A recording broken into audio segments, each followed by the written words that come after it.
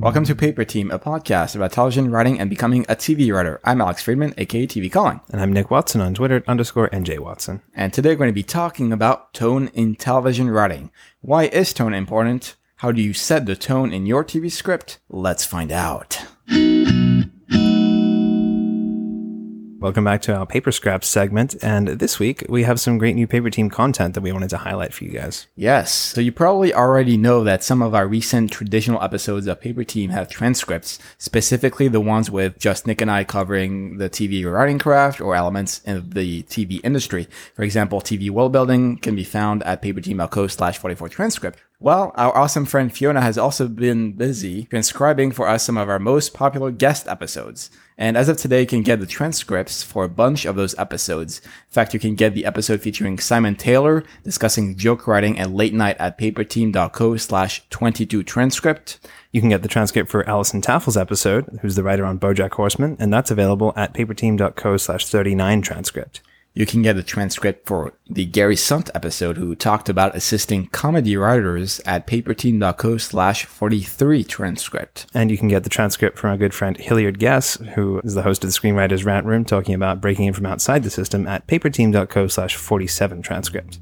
And hopefully we'll have more of those guest episode transcripts to come. But if you really want the transcript of a specific episode, either guest or traditional episode that we haven't done or transcribed yet, please let us know at ask@paperteam.co so we sort of know which ones you really care about. And we'll pitch you guys against each other in gladiatorial combat, and whoever wins gets the transcript. So it's the Paper Team Thunderdome. 2 scripts enter. The Paper Dome. Oh boy.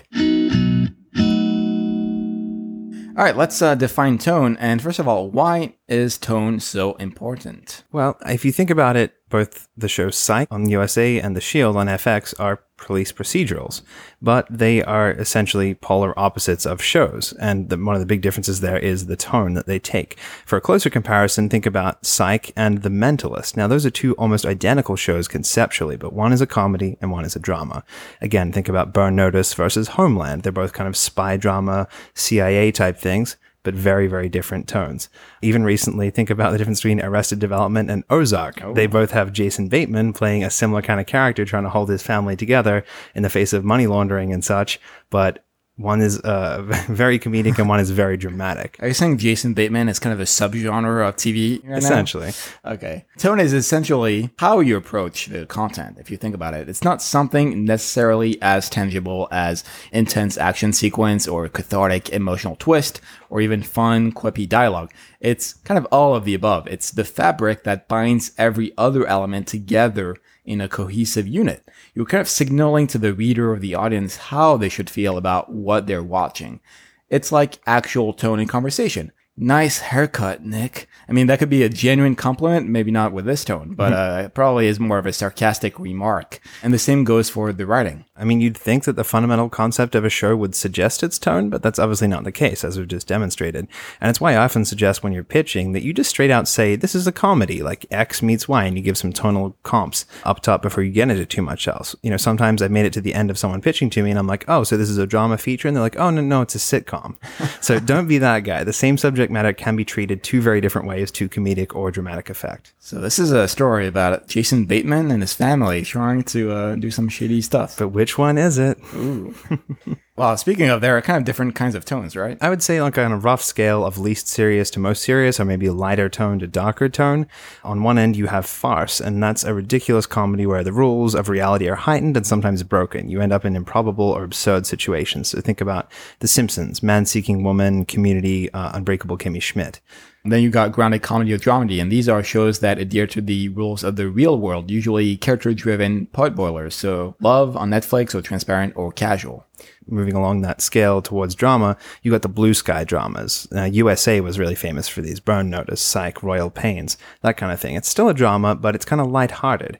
Our characters tend to find their way out of these sticky situations for more or less a happy ending. And then you got the gritty realism. Gritty. Like The Shield, Sons of Anarchy, Breaking Bad, obviously, Mr. Robot, The Walking Dead. These are always kind of bleak, no-holds-barred, hyper-realistic shows where anyone can die at any moment. And the worst will usually happen. Yeah, and of course there are infinite levels in between all of these. These are kind of rough signposts of these extremes. For example, a CW superhero show is probably somewhere in between blue sky drama and gritty realism. The stakes are maybe higher than blue sky, but the drama is still kind of treated a little bit irreverently. A multicam comedy like Big Bang Theory might not be absurdist farce, but it's also not really invested in real character drama and change like a dramedy might be. And then you have these kind of dark comedies which mash together pieces of both ends of that extreme, like maybe Fargo or BoJack Horseman. For the past decade, we've been in kind of like an era where everything is gritty. Perhaps this is a reaction to the camp of the 80s and 90s. Do you have your slap bracelet on, Nick? Yeah, we got those ones at Comic-Con. Oh, I guess so, the Wired Cafe. That is a trend that has been taken almost to the extreme, with content that, in my mind, shouldn't necessarily be gritty being turned into wannabe edgy content. Just because you're writing a drama pilot doesn't mean it has to be gritty. I think that is actually one of the most common mistakes with people's first pilot or script. They want it to be dark and edgy, but it's a bit like your emo phase in high school. When you look back on it, it's more cringe-inducing than a deep commentary about humanity. A lot of people confuse that gritty realism with moral complexity or character dilemmas. But as we are exploring in this very episode, gritty is just one tone. It's a way of expressing that moral complexity. It isn't moral complexity in of itself. American Crime Story on FX is dark and emotionally complex with great character work, but I don't actually consider it gritty. The bleak, hopeless, desperate perspective of grittiness may fit your concept, but be aware that there are a lot of nuances in tone. I honestly feel like that whole gritty, dark stage of stuff has just been so overdone by now that it's on its way out, and I suspect we're probably going to see a new influx of more blue sky drama and things like that because of the state that the world is in at the moment. Exactly, yeah. We were in such a time in Obama's presidency where everything was pretty good, and so we're like, oh, we need our fix of dark, gritty things, let's turn to TV, and now we're in a Trump presidency, and things are kind of going the other way. Gritty way. And now we need that escapism and that lightness again. Absolutely. And so one thing that I would comment, and this might just be a personal view of mine, but I think that a lot of tone in a show can come down to the stakes. I mean, what's the worst thing that can happen to these people in this world?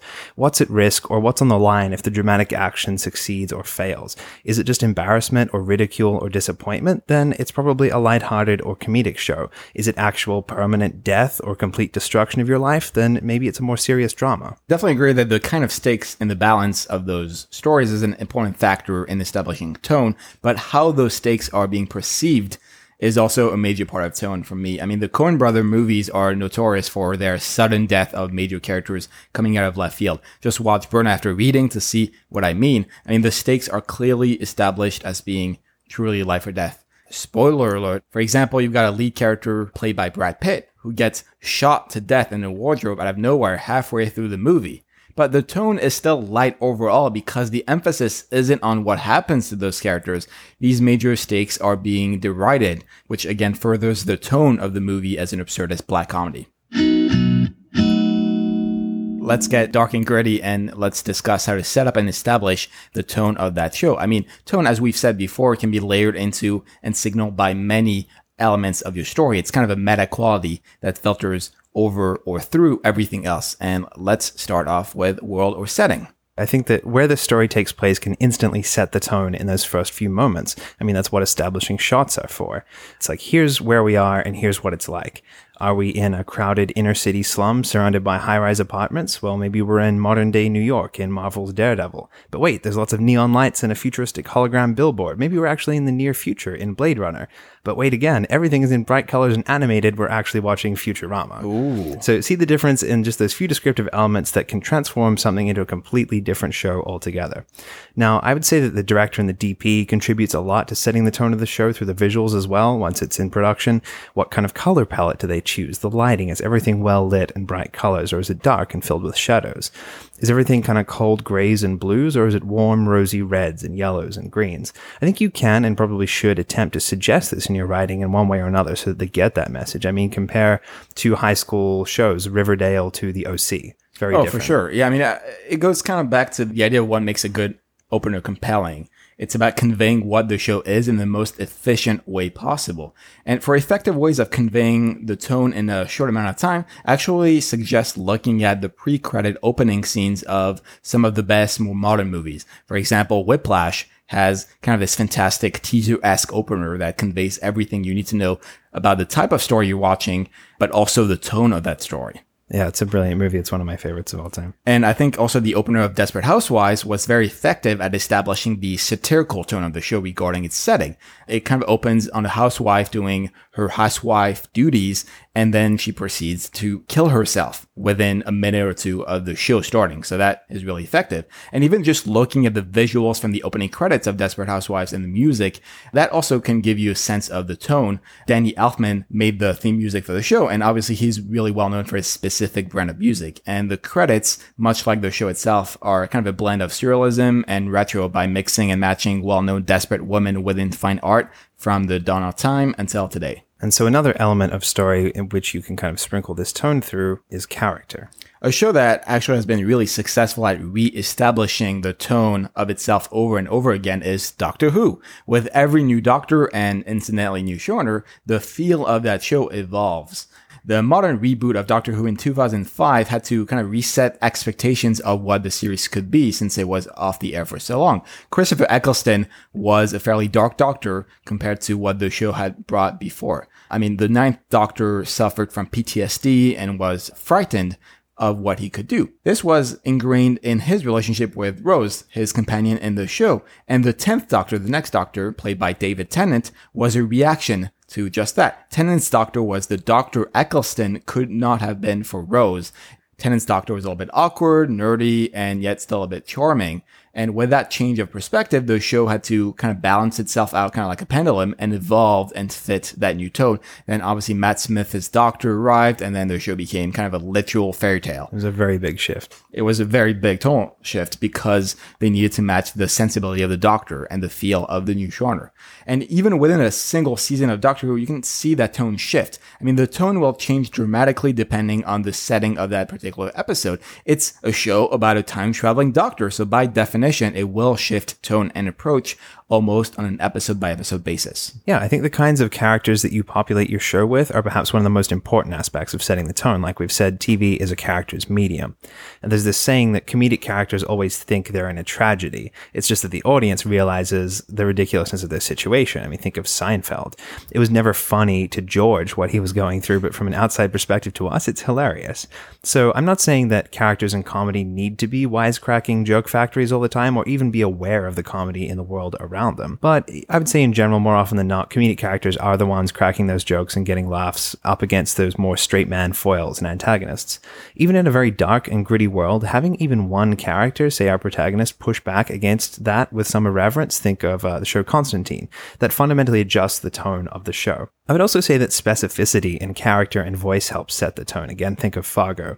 These characters are distinctive small-town types, and their lexicon and their mannerisms help establish them as somewhat good-hearted and naive in the face of what's to come, which is murder and much darker things. Or in Supernatural on the CW, we have a brother, Dean, who is fairly stoic and shows no emotion, and he's the type who gets his job done and gets on with it. Then the other brother, Sam, is kind of less desensitized to these vampires and demons and conflict, so it allows the audience to both understand the tone of the world and these characters' place within it, compared to how the everyday people in the world might react if they knew what was lying in the shadows. So we covered the world and the characters. How can we set the tone through plot? Well, we've already kind of hinted at this idea that establishing tone within the story is a lot about either confirming or changing the viewer or the reader's expectation of how you're approaching the narrative.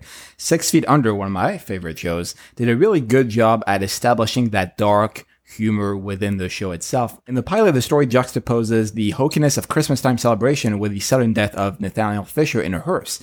Even the first 5 minutes of the pilot are kind of a masterclass at establishing characters as well as the tone of the series itself. The literal opening scene of the episode and the show is a fake ad for hearse. And that immediately sets the kind of dark humor tone that the show is known for. And then we cut to Nathaniel Fisher in the hearse and him getting pummeled by a bus. Single tear. Yeah, I think on a fundamental level, the types of stories that you're willing to explore in your show are going to be indicative of the tone. Are the episodes always, say, zany escapades around a college campus, getting into trouble with pranks and parties and road trips? Well, then you're probably not going to have a dead body show up in episode 5 and suddenly this cast of characters has to solve the murder of one of their close friends. Or you're probably not going to have a storyline dealing with one of the teachers at the college being arrested for child pornography. You've set the tone of this show, and that puts limitations on the subject matter of the stories that you can reasonably tell within this mold. I would argue that the only shows that can pull that kind of transition off are shows where you have an idea of the tone, but it's not written down in cement. So, for example, Veronica Mars was a show about a high school detective. So on the pure surface level, you would expect, it's kind of these like teeny drama episodes. But really, the show explored the dark underbelly of high school, and that included actual serious issues as rape and murder. And those elements were hinted at in the pilot already. So it's really important to set that initially. Yeah, exactly. It's not like they suddenly went into murder in episode 7. They've probably already shown that even though we're in this light high school world, that seems like we're really going to be delving into the darkness of that in this first few episodes. Or there are some shows that actually gradually build to it. I think BoJack Horseman's a good example of that. It starts off, you think it's going to be this like sitcom about a washed up former sitcom star from the 80s and the 90s, and oh no, he's going to be running into trouble trying to get work. But then it really builds and builds until it gets to a darker place, and it earns it. It doesn't just suddenly shift for no reason. I mean, that's why I love BoJack Horseman, but to be fair, I think that's one of the many reasons why a lot of people initially got turned off by it was because they started watching the show and they assumed incorrectly, but just based on the first 5 episodes, it's essentially an American Dad or edgy Fox cartoon, when in fact it's a drama disguised as a comedy. And I think they pulled that off because it was on Netflix, and so people could binge it in one sitting or 2 sittings. And I don't think that's something that can be replicated easily on network TV, for example. No, not at all. I think you have to be very careful with those tonal shifts, and we'll get into that a little bit more later. But I would say as a general rule, try to stay consistent in your tone throughout in the kind of plots and stories you tell. We're not going to see Breaking Bad suddenly take off for some lighthearted shenanigans in Vegas with Walt and Jesse a la The Hangover, without maybe the police and cartel bursting in and reintroducing real conflict and drama again. Again, it's kind of back to that stakes question. The stakes in a lighthearted drama or comedy are often much lower objectively than a hardline drama. You need to keep those stakes consistently around the same level of ballpark, otherwise it's like whiplash for a viewer. A sudden jump into a story with life or death stakes in a comedy invalidates the significance of all of their previous storylines, and it kind of makes it impossible to go back to that lightheartedness again.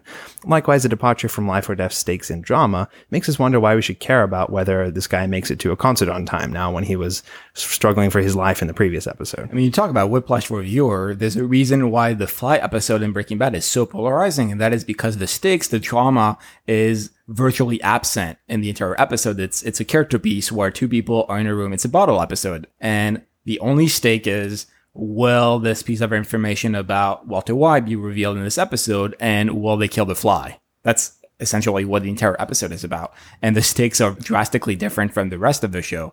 And viewers, I think, were put off by that. Some people loved it because, Rian Johnson directed it and all these different elements, but it's not really a true Breaking Bad episode if you were to boil down what Breaking Bad is about. Yeah, those kinds of tonal shifts when they're done like that are very deliberate and almost experimental, and you do risk alienating your viewers. On the very special episode of Breaking Bad, we catch a fly.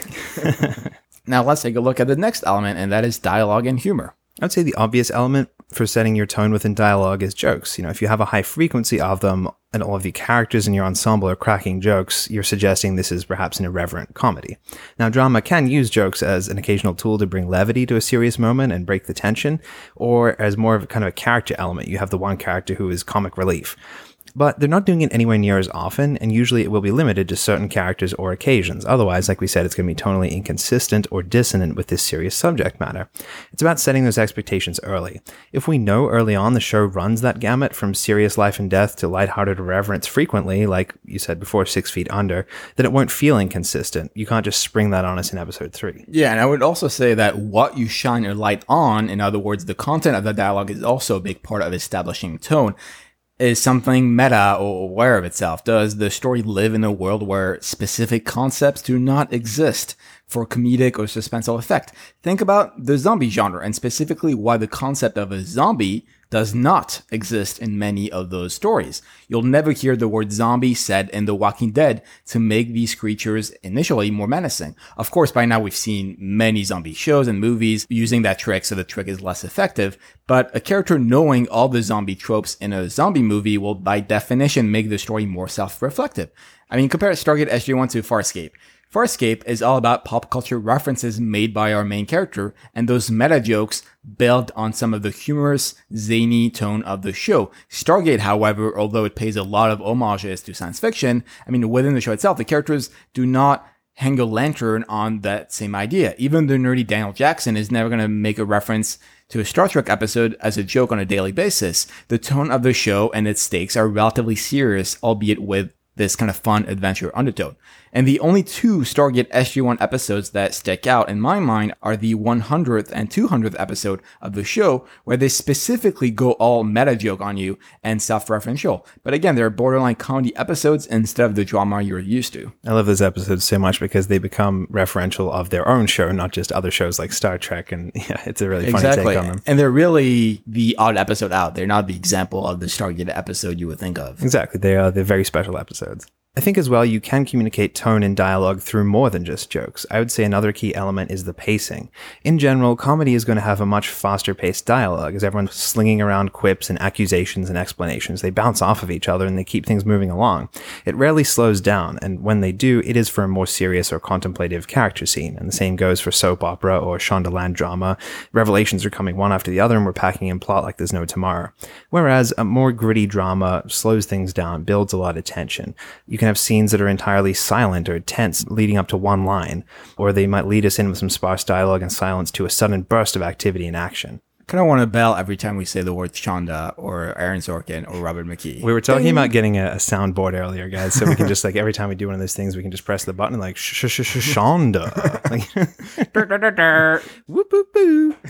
Anyway. And lastly, how dialogue approaches what's happening in the story can tell us a lot about tone, especially with the use of juxtaposition. For example, a funny or irreverent dialogue in a very serious situation, or overly serious dialogue in a funny or benign situation.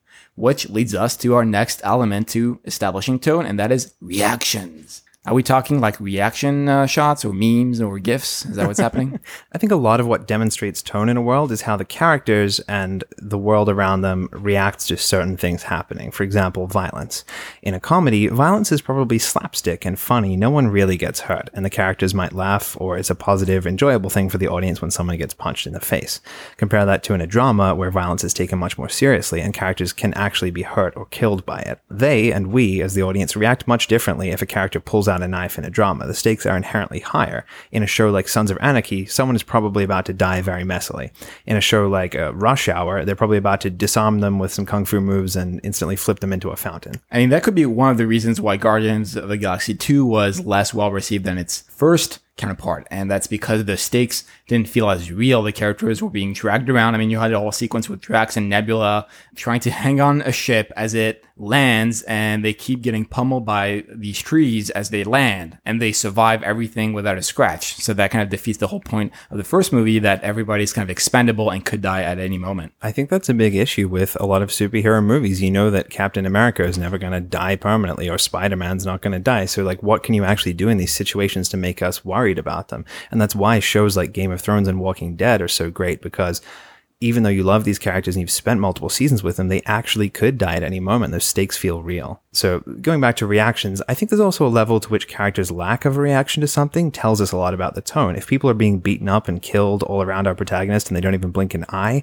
it tells you a lot about this world and what our expectations should be for us.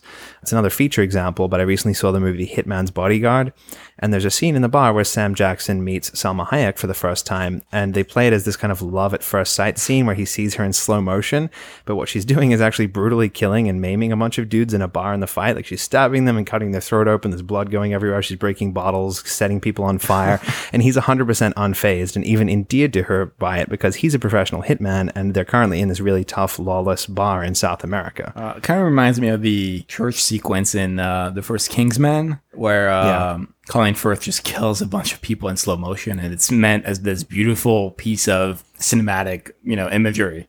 Yeah, I love those kind of scenes, and it both sets your expectations for the world and creates a juxtaposition of two different elements you wouldn't expect to see together. For sure.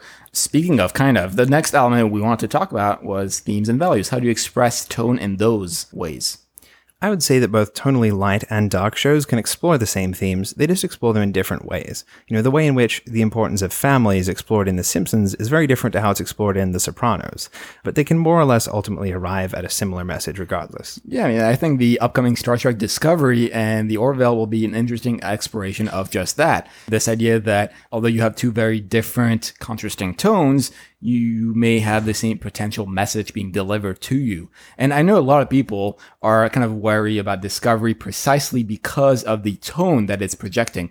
It's going on an OTT provider with CBS All Access in the middle of this gritty post-Battlestar Galactica era we live in, and is currently getting a lot of flack for being rated TVMA for a Star Trek TV show.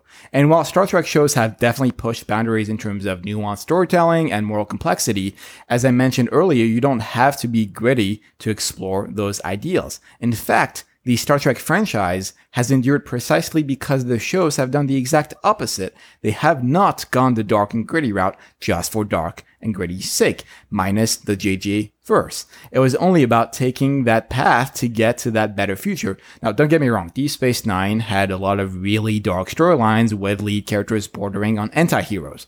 But again, it was only to highlight how that was not the path to take. You don't need the depressed hero dealing with a horrible traumatic event to make compelling television or even compelling characters. This isn't the mirror universe with evil Spock. This is the main timeline. So having an edgy tone just to be marketable defeats kind of the entire point of Star Trek. But we'll have to see where STD or Star Trek Discovery falls in that spectrum. Yeah, it seems like a lot of studios and places are doing this gritty just because we can. Like with the Mummy movie recently, the original Mummy was so great because it was light and irreverent. Like, no, it has to be dark now. Everything has to be dark. And they're missing completely the point of what people loved about those original franchises. Absolutely.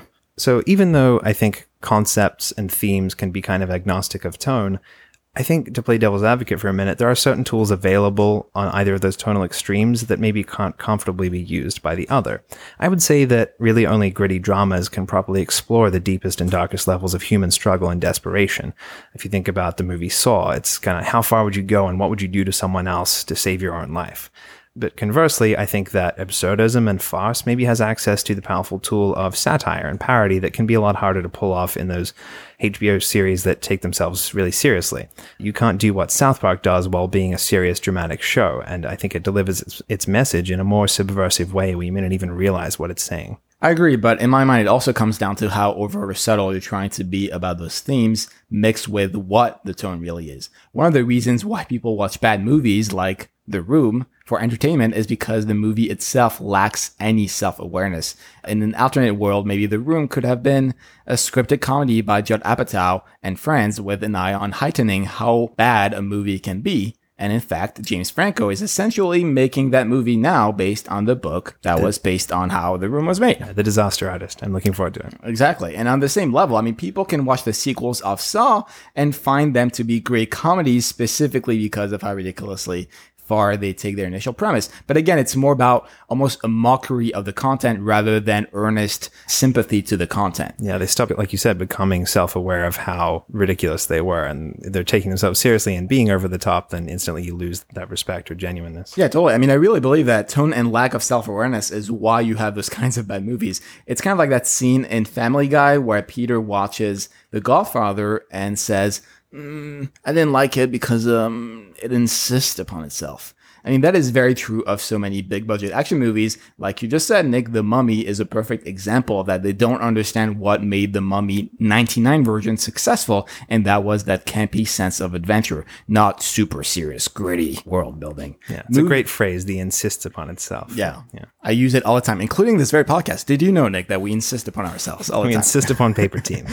In fact, movies and shows that age well are ones who know not just what they're about, but also know how they approach what they are about. Minus some references, Arrested Development and Friends have aged really well specifically because they knew how they were approaching their stories and delivered on that promise and that tone. You probably cannot say the same thing about Nameless Family Single Cam number 47 or Nameless Friends Multicam number 54. It's kind of the generic crap that we've seen over and over again. And another element I think that people might not think about because it's more or less outside of writers' control is the marketing of a show. Think of like the poster and the advertising or even the name of the show. All of that suggests a tone. Is the name of the show a joke or a double entendre? It's probably a comedy. Is it something gritty or mysterious? Then maybe it's drama or a genre show. Are the characters in the poster leaning back to back with their arms crossed, smiling? That's a comedy in most cases. Or is it a dark cityscape with a superimposed face over the top of it? Maybe that's a drama. Ooh, what would be our poster, Nick?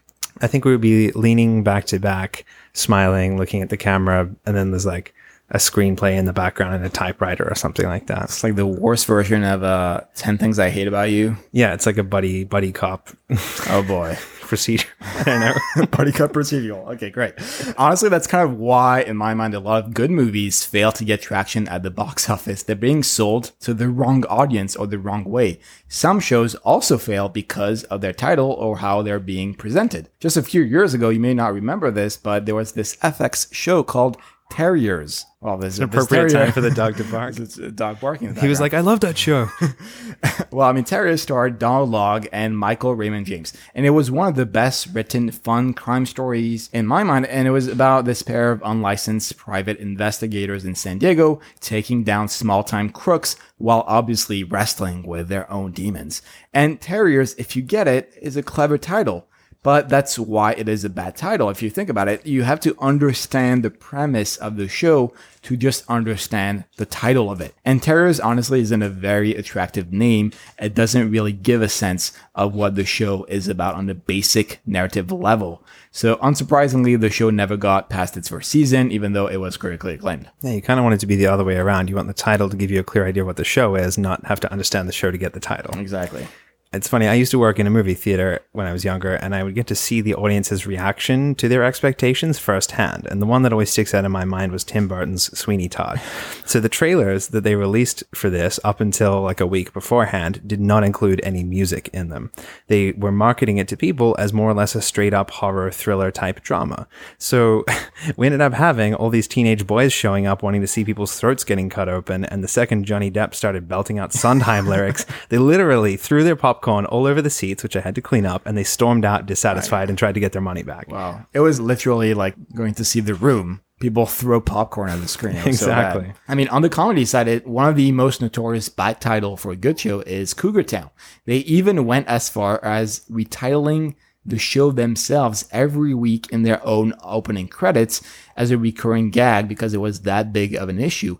The show started as this comedy about a man-hungry older woman, but quickly transitioned into a more earnest show about a close group of friends and neighbors living in Florida. So there's a clear tonal dissonance there that I'm sure we'll get into really soon. So again, while you as a writer might not have control over how your show is marketed if it's picked up, at the very least you can think about even the title of your script. That's going to tell people a lot when they sit down and they open it up and look and what expectations you're setting about them. I'll also recommend, there's a TV movie, I don't know if you, well, not a TV movie, a movie about TV called The TV Set. I don't know if you've seen it, Nick. No. It's with David Duchovny. It came out maybe a decade ago. Essentially, it's about this comedy writer attempting to bring his vision for a TV show to fruition on the small screen, but obviously he gets hit by all the issues you may think of when you think of networks or production companies or marketing campaigns and all these issues. So it's kind of a fun look behind the scenes of how a TV show is made. So earlier on, we touched on this notion of tonal shifts. Let's talk a little bit more about these shows that have gone on to mixed tones or shift tones. What does that do? Well, I mean, some shows have a problem that I like to call tonal dissonance, or as Arnold Schwarzenegger would say, tonal recall. These are shows that have an established tone, but then undergo some kind of creative change, which leads to a tonal shift. In essence, the show you're watching towards the latter seasons is very different from what you were watching at the beginning. I feel like this happens a lot more frequently in comedies where you have a first season with maybe a lot of heart with some occasional zany moments, and then it kind of evolves into a completely zany show with barely any emotions in it. I mean, it happened to my favorite show, The Simpsons, and even a term from that show was coined to denote that, and it's called flanderization. I think we've spoken about it before on the podcast. In that example, it was speaking about how a character used to be a fairly balanced, nuanced person who just had one particular element. He was a religious man, and he was, pretty well put together and whatever, but then he went on to become a caricature of himself over and over and over again, where he was just completely ridiculous. And the same thing does become true of sitcoms a lot of the time. So with The Simpsons, it used to have quite a lot of heart. And I would say in season 1, there was sometimes more heart than jokes.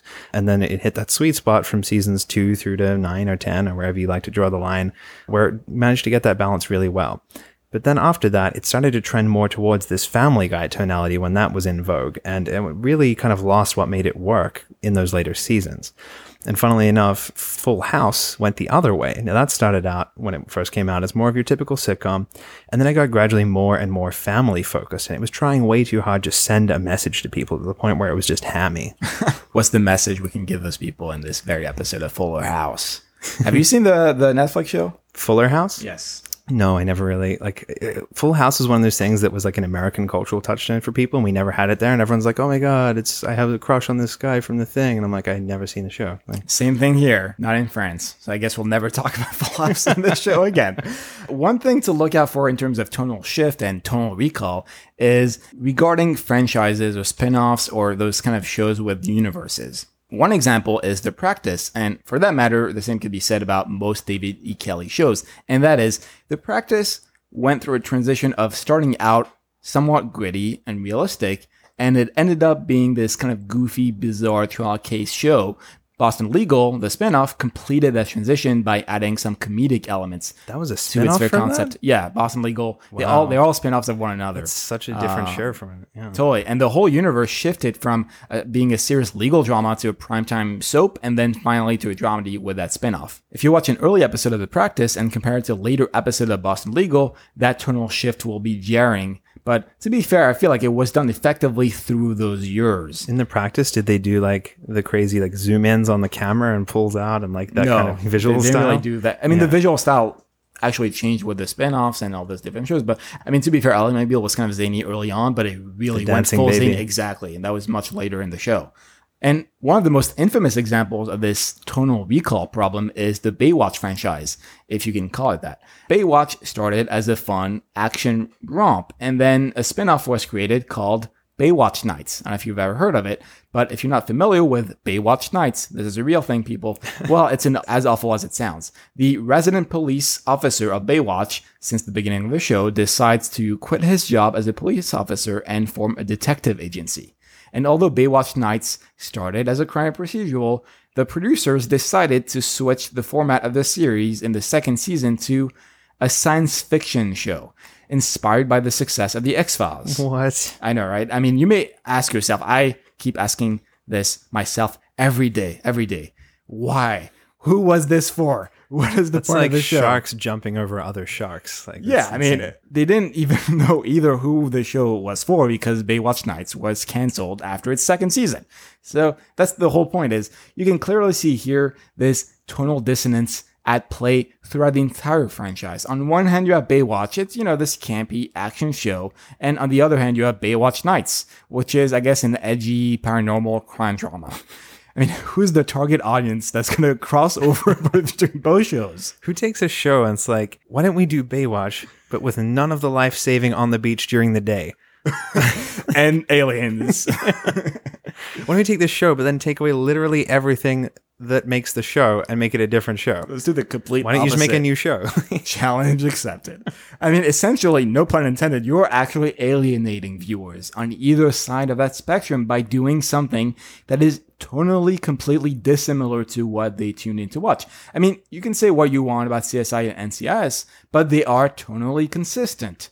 They know the content that they're producing and they're very successful at it, specifically because a viewer who tunes into CSI New York or CSI Miami or NCIS New Orleans or whatever won't be confused by that tone. And that is what tone is ultimately about. It is the invisible mesh that connects all your elements of the show, be it dialogue, character, story, world, theme, values. It's about understanding how you are approaching that content, and that is equally as important as knowing what you are creating in the first place. 'Cause I think a lot of people, especially in the early 2000s, especially when the internet was really popping, they were like, oh my God, it's, I have a crush on this guy from The Thing. And I'm like, I never seen the show. And also, All right, Nick, what are some takeaways for this episode?